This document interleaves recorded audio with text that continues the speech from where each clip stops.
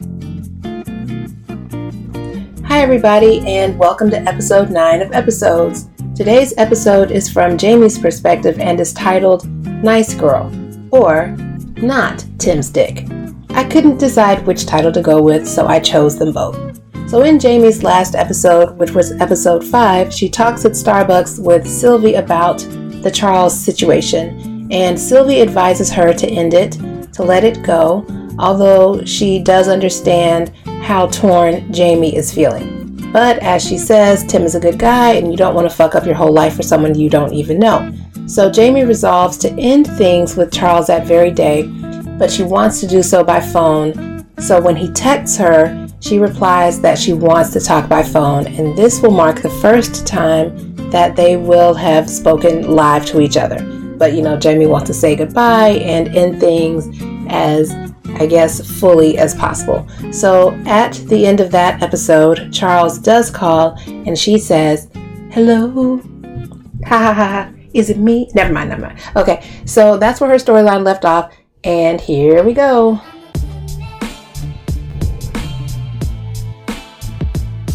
Episode 9, Jaime, Nice Girl, or Not Tim's Dick. Charles, it was great talking to you yesterday. Jaime, it was great talking to you too. Smiley face. Charles, your voice is so sexy. Jaime, LOL, no it's not. Jaime, and you're breaking the rules. Charles, yes, your voice is sexy, Ms. Letterhouse. But okay. Oh God, I can hear his voice in my ear now calling me Ms. Letterhouse. Just like that, fountain in my panties. Jesus. But, Charles and I are friends, just friends. That's what we agreed to when we talked live to each other on the phone that first time last week. Hello? I'd said. So you are a real person, Charles had replied jovially, and he'd sounded just like he had in high school, and I'd laughed, and thus had commenced the easiest and coolest and most fun 2 hours and 12 minutes of phone conversation I've had since... I can't even remember when I've had that much fun on the phone with someone. Tim and I didn't talk on the phone all like that in college. We were together all the time, glued at the hip, unless I was with Sylvie and Connie. But I'd imagined that this is maybe what it would have felt like to talk to him back in high school.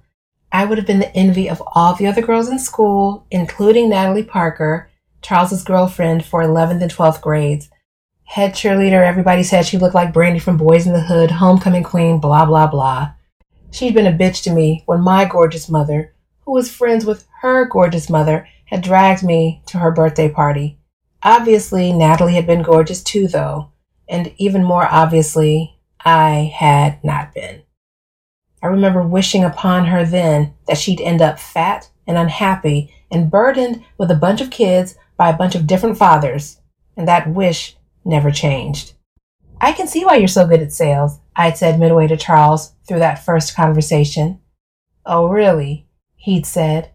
And why is that, Ms. Letterhouse? He'd really put the Z in Ms. Because I was actually wanting to talk with you about us maybe having to stop talking to each other, and I have forgotten all about that, I'd said, and he'd paused. Jaime, he'd said after a moment. Yes, I'd said.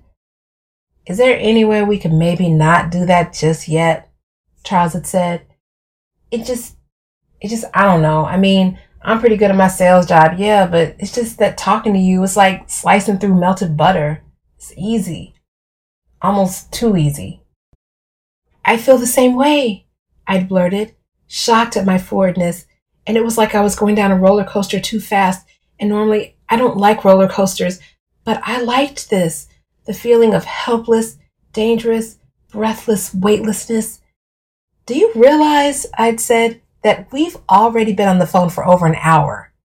No way, he'd said. Yes, I'd said, and I have to go. All right, he'd said, just 5 more minutes. But those 5 minutes gave way, dissolved into another 30.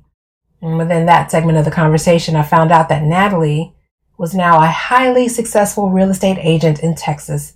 And for a moment, I thought, well, at least the bitch never married and found zero success in her personal life. And then Charles said she was pregnant and engaged to some ex-football star. In some ways, life never becomes fair. Can we talk again tomorrow? Charles had asked when finally I had said that I really, really had to go. I hadn't added that Tim was expecting me. Instead, I'd paused, swallowed. Charles, I'd said, I don't think I can, as friends, he'd interjected. Just as friends, just two friends on the phone, that's it. I'd paused again. Well, we have to have some rules, I'd said finally. Another 15 minutes later, we had established some kind of rules designed to keep everything on the up and up. What those rules were, I can't recall right now.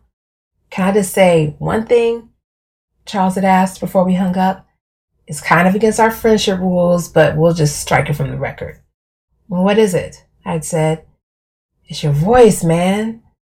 What about it? I'd said. Jaime, your voice is so sexy.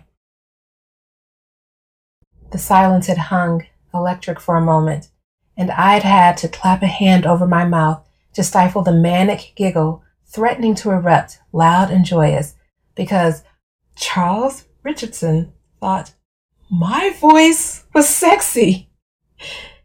And then he'd added, but we striking that from the record, right? Right, I'd managed. Now, Charles texts, I'm gonna show you what your voice does to me. Jaime, LOL, how?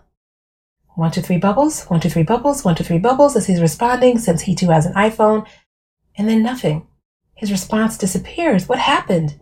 Does he not think my voice is sexy after all? Because before him, no one had ever said that to me. Jaime, you have a clear voice. Yes. Jaime, you enunciate well. Yes. But sexy? Miss Letterhouse, can we talk for a moment? I snap up my head at the sound of Miss Bix, the high school principal's voice. We've just gotten out of a department meeting held in my classroom. A meeting held in my classroom because I am the English department head. A meeting to which I contributed absolutely nothing because I was texting as unobtrusively as possible with Charles the entire time. But really, who gives a shit about whether Beloved is read before or after Anna Karenina? Well, normally I do. This year's focus for our seniors, the focus I painstakingly, and yes, ironically, created this past summer, is women behaving badly. So the order of books we read does matter. Normally, I can debate that kind of topic for hours, and that's exactly what the rest of the department did as I nodded and offered the occasional and meaningless, that's true, statement here and there. We're reading Anna Karenina first. I think that was a consensus. But the memory of talking to Charles live, like on the phone for days in a row for hours at a time, is seared like a great steak into my brain. And I haven't eaten steak in years. But that's what talking to Charles is like. It's like eating the perfect ribeye with all the fat marbled in and burned around the edges, the flesh delicate and tender and juicy. I stopped eating red meat years ago because of all the hormones, yes, but also out of protest for how the animals are killed. The mothers are slaughtered right in front of their babies. But now, I want a ribeye. Jaime, can we come in? Now, both Miss Bix and Mr. Collins, the headmaster, are standing at my door. Shit, why is he here now too? Yes, I say brightly. Of course, come in. Shit, when I'm caught off guard, I always repeat myself way too much. We're needing to run something rather unusual by you, Miss Bix says when we sit down. Sounds great, I say, upgrading automatically from my agreeable, dealing with white people tone to only black person in the room crispness. But then my phone vibrates, and with Pavlovian obedience, I look down at it, and it's an image of a quite large and erect and brown penis. Oh my God! I shout. I almost drop the phone. Everything okay? Mr. Collins asks. I like him. He's a nice guy and he's actually concerned. Yes, I say. Holy shit. Yes, I say again. Yes, Yes, everything is fine. Really, really fine, I say. Holy shit, his dick is huge! Bigger than what I'd even let myself imagine. Okay, I say out loud. So, I drag in a breath. His dick looks delicious. Oh God, oh my God, I sound like Sylvie, or worse, Sabrina. Running something, I say. My words are burst. I slow myself down. You want to run something by me, and I'm here to run, or be run, or... My phone vibrates. Sorry, I say. Let me just... I turn it off. No more thoughts about Charles's dick. No more thoughts about Charles's dick. Ooh, Lord, wait till I show Sylvie this shit. Mr. Collins glances at my phone and then up at me. So, we've been getting calls from parents about you, he says. Okay, I say. Have I ever thought about Tim's dick this much? I don't think so. Not even when we first started dating sophomore year of college and my whole world was Tim. And we've received a call from the board about you as well, Mr. Collins goes on. The school board of directors? I ask. I look for Miss Biggs, who I now notice has her gaze planted firmly on Mr. Collins, and I look back to Mr. Collins. Why are parents and board members calling? I say slowly. Oh my God. Do they know about Charles? No, not possible. If this is about... I gulp for air, suddenly breathless in a whole different way. If this is about my giving the students their Sound and Fury papers back a little late this year, I can assure you that that kind of thing is not my norm, which I know you know. I'm afraid it's a little more complex than that, says Mr. Collins. Okay, I say. Sweat springs on my forehead. Well, if the white parents are upset that we are teaching Their Eyes Were Watching God instead of Jane Eyre for the women behaving badly focus, I am happy to talk with them again. I am unwilling to play politics about this like I did last year. Ms. Biggs and Mr. Collins exchanged glances. I mean, clearly Janie is more of a badass than Jane, I go on. Although, of course, I can understand the power Jane demonstrates in her restraint throughout Jane Eyre. But still, I'm not backing down this time. I'm not sure how to tell you this, Miss Letterhouse. Mr. Collins' tone is grave. Because, quite frankly, we've never had a situation like this arise before. Oh, God. Oh, my God, they know. They've never had an English department head who was last year's Teacher of the Year cheat on her husband. They know about Charles. How do they know? But I can't get fired for infidelity, can I? It's just been text messages and conversations now, but that's it. That's really it. Look, I say, and my voice is shaking, if this is about Charles, how did you know we knew about Charles's involvement? Mr. Collins asks, frowning, and I put a hand to my heart and then to my mouth. I'm going to throw up. And at any moment, Nathaniel Hawthorne will lead a mob into my classroom to slap a scarlet A on my chest and burn me at the stake. Oh, I give up. I can't hold it in anymore, says Miss Biggs. Besides, I think she already knows. She winks at me, and then she and Mr. Collins exchanged glances again. You can't hold what in? I murmur, but the question doesn't make it past my palm. Mr. Collins grins. We wanted to be the first to congratulate you, Jamie, he says. For Charles? I whisper faintly. I'm sorry, I couldn't hear you, says Mr. Collins. I move my hand away from my mouth. You want to congratulate me for Charles? I say more loudly. Now don't you try to give him the credit. Miss Biggs smiles warmly. He may have reached out to us, which is highly unusual, but you did all the heavy lifting to get yourself into this situation. My lower lip trembles. I did, I whisper, because it's true. I hadn't initiated contact with him, but I had welcomed it. Your daughter is so cute. That was the first thing I had texted him in response to his first text to me, which was a picture of her. Don't look so upset, Mr. Collins says. Charles was just so pleased with all the work you did with Mary Alice last year that he wanted to do all he could to advocate for you. My mind swirls. Mary Alice, Mary Alice, Mary Alice, I repeat, trying to establish if I know a Mary Alice and how the fuck Charles knows her and why he called my fucking principal and headmaster to tell them about us, not that there is an us. Charles Wagner was your main advocate on the board since this is unprecedented in the history of the school, Ms. Biggs continues. Mary Alice Wagner, I taught her last year, and Charles Wagner, her dad, is on the board here, I say, more out loud to myself than to Miss Biggs and Mr. Collins. Very good, Jaime, Mr. Collins says with a chuckle. And you can thank him for his support in making you the very first teacher in the 123-year history of Breckenridge Academy to be named Teacher of the Year by your students twice in a row. So this wasn't about Charles. And they don't know.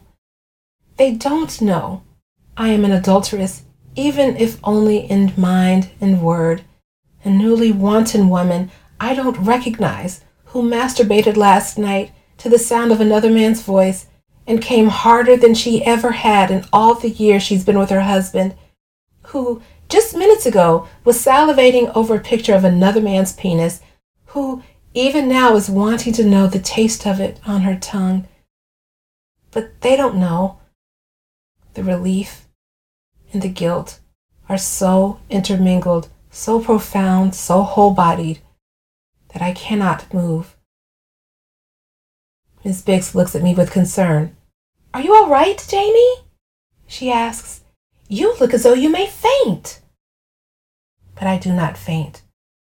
Instead, I burst into tears. Charles, can you talk now? Jaime, just got out of a meeting, shaking my head, but I can talk in 5. Charles, why are you shaking your head? You okay? I smile. Tim wouldn't have asked that. He would have said, oh, okay. And if I'd pressed him about it later, he would have shrugged and said, well, let's talk about it now if you want to talk about it, babe. And, I mean, I guess that's not a bad response. Okay, I know it's not bad. I know that. Jaime, yeah, I'm fine. Charles, you are fine. Fountain again in my panties, just like that. Jaime, LOL, you are so silly. Charles, why you can't take a compliment? It doesn't even bother me that he misspelled compliment, spelling it with an E in the middle instead of an I, or that he's kind of breaking our rules. A few minutes later, I'm in my Prius.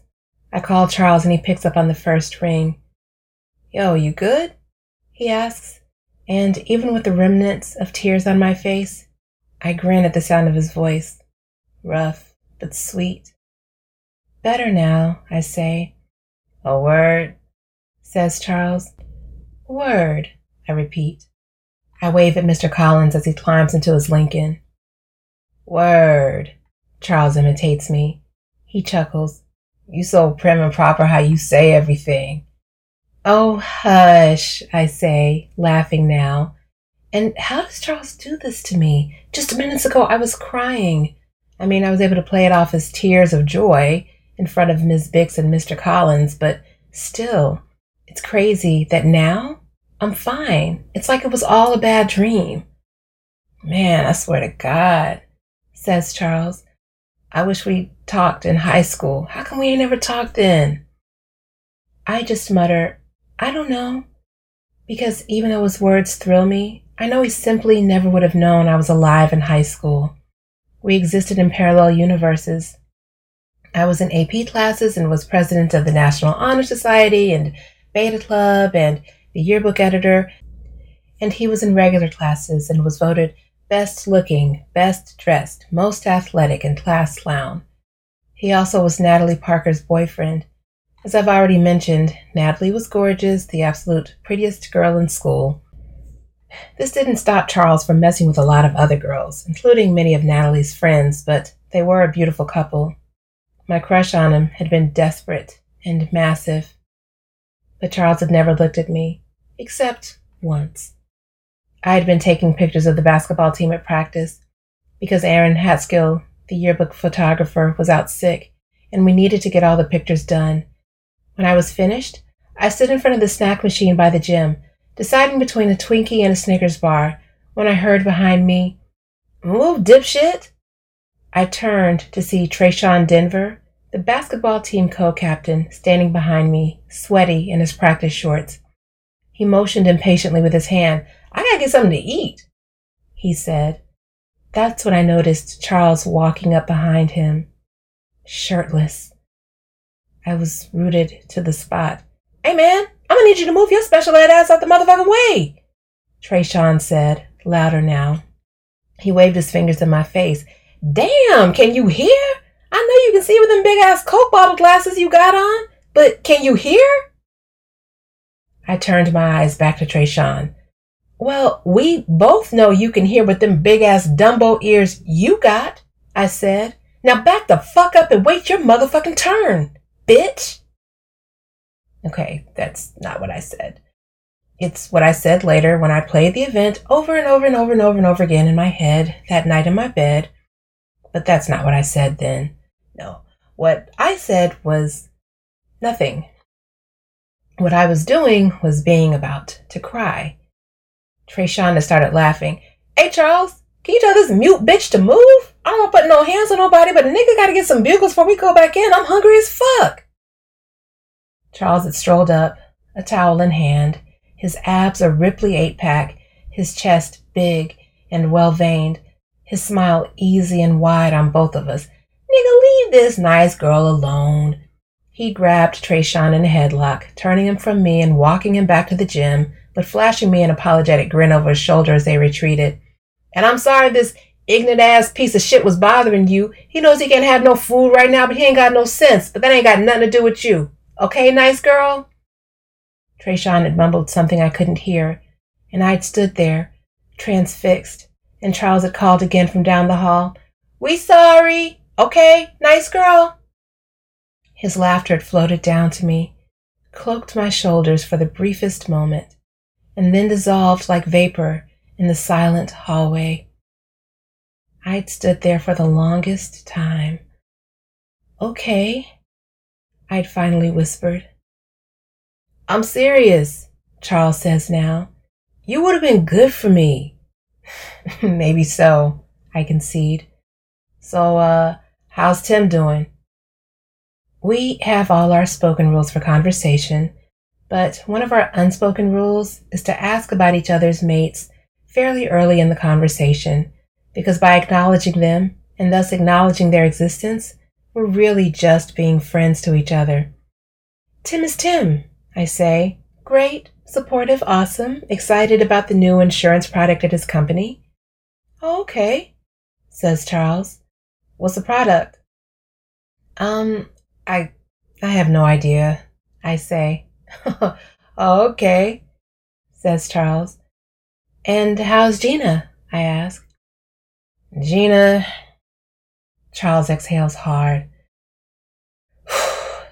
"Gina is who she is, man. I say zig, she says zag. I say left, she says right. Same shit it's always been."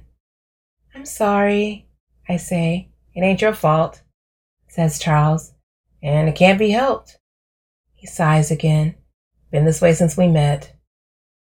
"Then why?" I start, but then I add, "Never mind." "Nah, it's okay. You can ask," says Charles. "It's what I like about us. It's what I like about when we talk." Charles corrects himself quickly, but I can't stop the quick flash of satisfaction I feel. He'd said us. "You want to ask why we got married?" he asks. "It's none of my business, Charles," I say, "and I don't want to intrude." "You're not intruding," he says. "You're never intruding, Jaime." I try not to feel special and fail. "But anyway," Charles goes on, we got on that track, you know. I was moving up in my sales job. We've been together for 2 years, and all her sorors are getting married, and she's looking at me like, what's up? And then she gets pregnant, or I should say we get pregnant, and her family is super religious, so that was a wrap. And then, my baby girl's bouncing in my lap and I'm trying to talk about splitting up because neither of us is happy. And we both know deep down we were never happy like that. And Gina's crying, and then Charles's voice trails off for a minute before he goes on. And then next thing you know, we're pregnant again and we lose it at 17 weeks. Oh my God, Charles, I say. I'm so sorry. I didn't know. No, of course you didn't know, he says.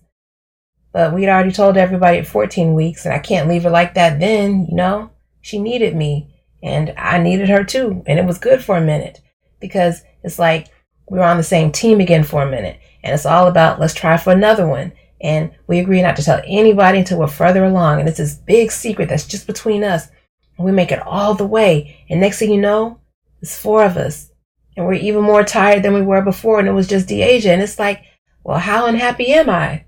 Is it really worth leaving? It's hard to think about when it's 3 of you, but when you turn around and have another one, it's damn near impossible. You can't just leave like that.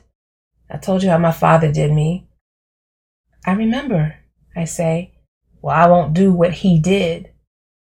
Charles says it quietly. I'm going to be with my kids every day. Every day, no matter what. I understand, I say. And the silence is heavy. Do you think she'd be spiteful and keep you from seeing your kids if you left? I ask after a moment, and I know we both know I'm saying she to avoid speaking Gina's name aloud. Nah, says Charles. I mean, I don't think so, but you never know. Her dad would shoot me. I start to chuckle, but his tone is serious. He never liked me, thought I was too pretty. Is all I can say to that. So she's 100% opposed then, I ask, to separating? Yep, says Charles. Have you tried counseling? I say. Charles half chuckles, half grunts. Now that shit right there, biggest joke ever.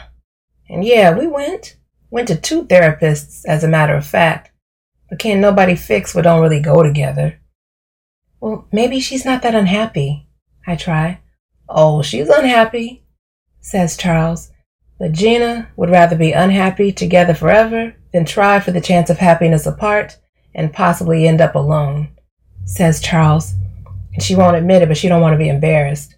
So you just keep going. She posts pictures on Facebook with all of us smiling. She sends out Christmas postcards with all of us smiling. We figure out who's getting Deasia to and from soccer practice. We figure out the last time CJ's diaper was changed. She says she's too tired to get her hair done or cover up the gray that's coming in or put on some makeup or go to the gym or go out somewhere or fuck. I jack off in the bathroom. Oh, shit. I'm sorry about that. I didn't mean. It's okay, I say, because I'm not sure what else to say. It's just... Charles sighs hard again. It just is what it is, man. Silence. I'm sorry, I say finally. It's all right, says Charles.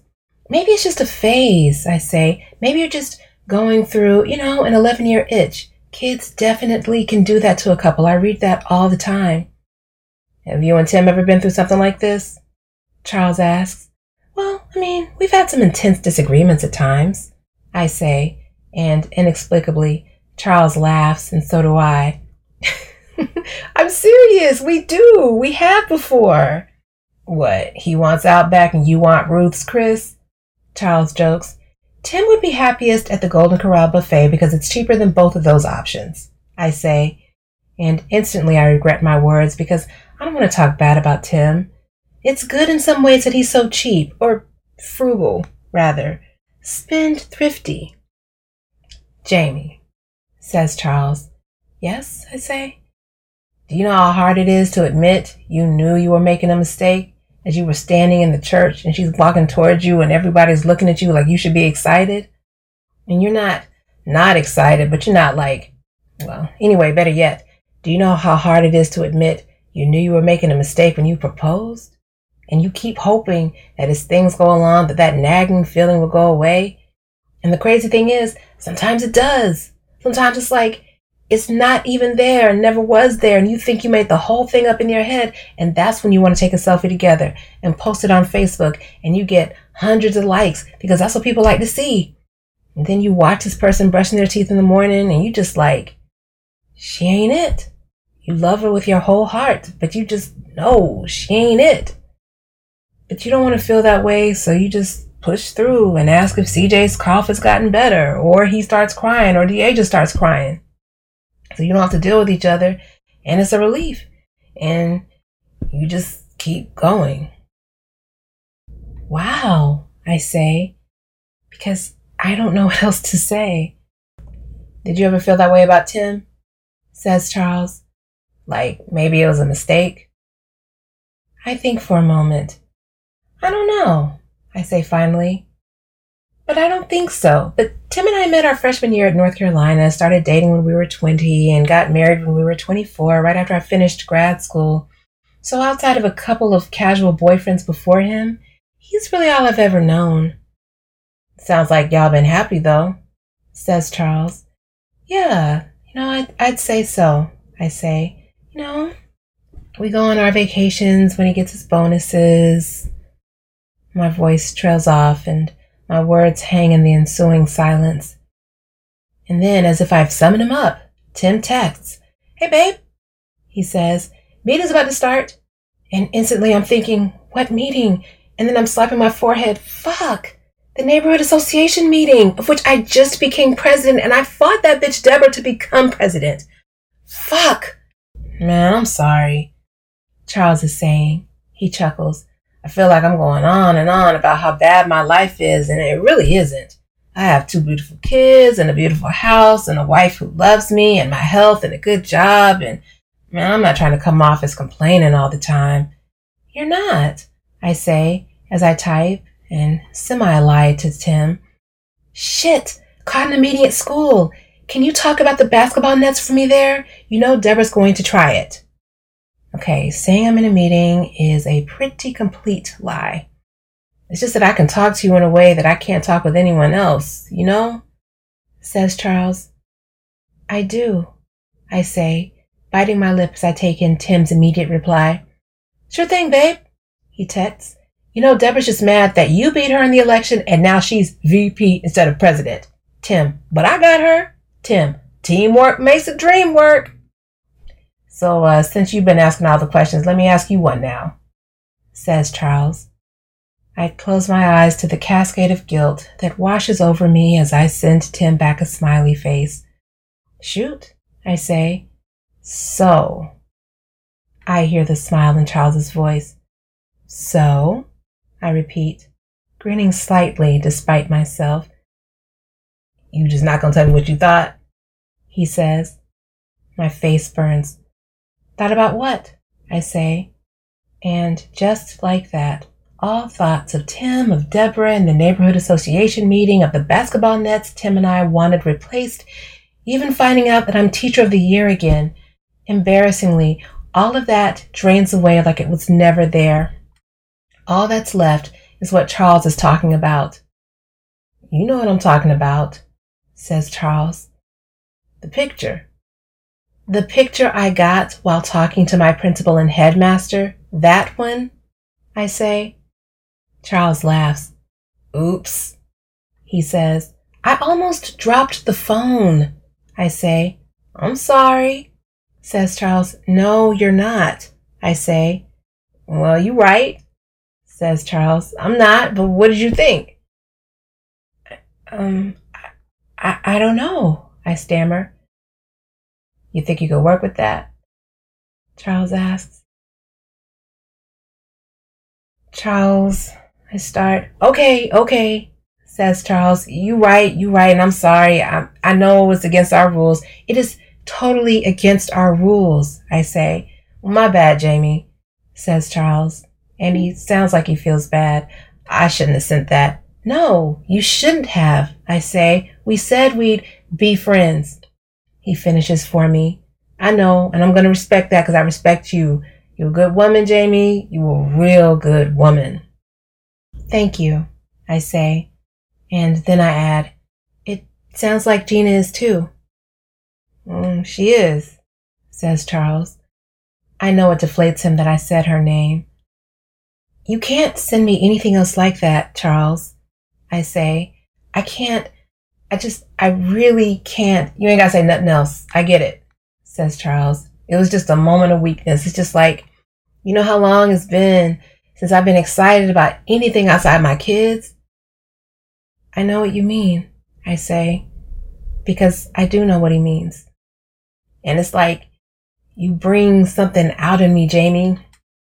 Even though it's just over the phone, it's something. Like, it's something, you know? I pause. And then I say, I do know. Because I do. Like, I don't want to talk to nobody else about this kind of stuff.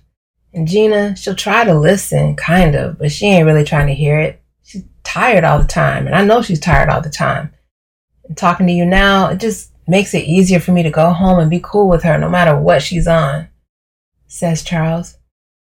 Well, thank you, I say. No, thank you, says Charles. And you write about the pictures. No more of anything like that. I promise. I believe you, I say. You see, that's what I'm talking about, says Charles. I wouldn't get that from Gina. It would be a bunch of... You know what? Never mind. I don't even want to get into all that. I just want to leave this conversation feeling good inside like I've been feeling these past few weeks. Well, thank you again, I say. And I feel good inside too. Thank you again, Jaime, says Charles.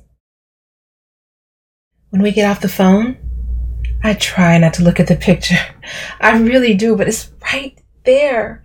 And his dick is different from Tim's. I mean, of course it's different from Tim's, but it's just so different. Namely because it isn't Tim's. Sometimes I don't even think of Tim as having a dick anymore. It's like all of his body is just one thing that comes all together, all in one piece. And it's all nice. Like, it's nice. Nothing is wrong with any of it. Or I should say, everything is good about it. Same thing with sex. It's nice. It's good. There's nothing particularly wrong with any of it. I don't mind that we do the same things, and neither does Tim. That was actually one of the things I liked about sex with him in the beginning. It was predictable and pleasant. No, it was predictably pleasant. I knew it was going to feel good. Who could mind knowing something was coming that was going to feel good? But looking at Charles's dick is totally different. It's like this separate thing, something separate from him that I just want to do things to in a way I never have with Tim. I forward the picture to Sylvie with the text, "Girl," and the follow-up text, "Delete, but I had to show you." And a final text, "But please delete." And I stare at the picture again, memorize it, memorize every bit of that picture, exhale hard, and delete it. And then I delete the trash. Tim's dick, Charles's dick, dick pics, oh my. Well, thank you for listening to episode 9. And so this week I'm asking y'all to do one thing, and that is to tell one person about episodes whom you know would like it. I feel like my readership and listenership is going to grow based on the readers and listeners I already have.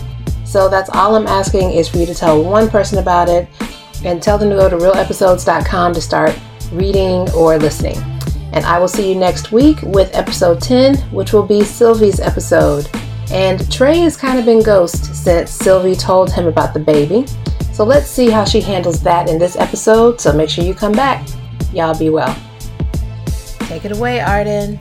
If you want more info from my mommy, please go to LesliePickles.com. Deuces!